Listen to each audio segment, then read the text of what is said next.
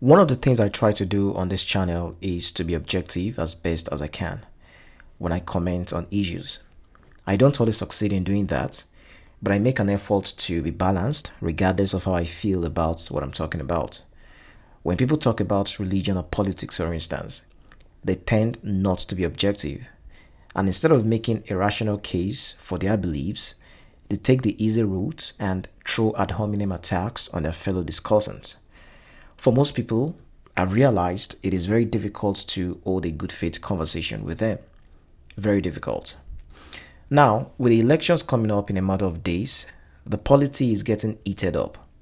It is almost impossible for anyone to support any candidate without getting attacked by others. And to be fair, the attacks mostly come from Peter Obi's supporters. A few months ago, I talked about this, and I've also written about this. By the way, you can check my website at www.disaffected.ng. A few days ago, a video clip went viral showing Seun Kuti talk about Peter Obi. He described Peter Obi as an opportunist. He said also that Peter Obi is the internet favorite who is surrounded by noisemakers. He argued that no one president can save Nigeria, and only Nigerians can save Nigeria.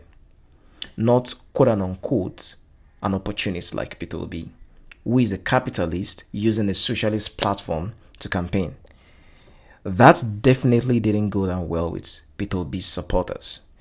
To be fair, one can argue that Seun, in a way, caused this when he described obedience as noisemakers. However, Peter Okoye, one half of the P-Squared duo, got into a back and forth with Seun Kuti. Being an obedient himself, Peter Okoye accused Seun Kuti of bitterness. He accused him of lacking any real solutions to Nigeria's problems. In fact, he made a number of posts using the hashtag only talks with no solution. He said Seun is only relevant because of his father, Fela. He did the typical condescending classist talk down, most upper class Nigerians are guilty of. Seun did a couple of response videos, which you can find on his Instagram page. Seun also threw personal attacks on Peter Okoye. The whole thing honestly has been chaotic, but I understand why everyone is emotional. If I try to give a charitable commentary on the beef going on between Peter Okoye and Seun Kuti, I would say both of them strike me as genuinely caring about this country. The P-Squared brothers believe the best candidate on the ballot is Peter Obi, and like millions of Nigerians, they have their reasons for thinking so. Seun Kuti is more of a radical. Every other week, he does an Instagram live where he shares his thoughts on Africanism. He is clearly anti-establishment, and he doesn't think any of the candidates on the ballots can achieve anything. According to him, even Shore, who shares his ideology and sentiments, cannot achieve anything as president as long as the legislature is controlled by both APC and PDP.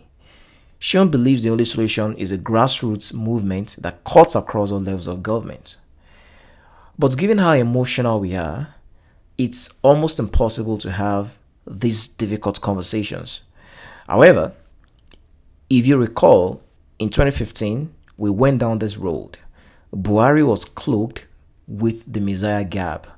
Obedience are also cloaking Peter Obi with the same Messiah gab. And anyone who expressed a misgiving about Peter Obi is usually demonized. But 7.5 years later, we are worse off than we were in 2015. Apparently, Buhari has been a disaster in 7.5 years. Perhaps Peter Obi could also turn out to be under Buhari. Who knows? It is okay for people to express misgivings about your favorite candidate. It is okay to have dissenting views in politics. That is what makes any democracy healthy. Thanks for watching. Do subscribe to my channel and give this video a like. Let me know what you think about the ongoing beef between Peter Okoye and Seun Kuti. Remember to check my website. Visit www.disaffected.ng and check the submission page for guidelines if you would like to send your articles. I'll see you in the next one.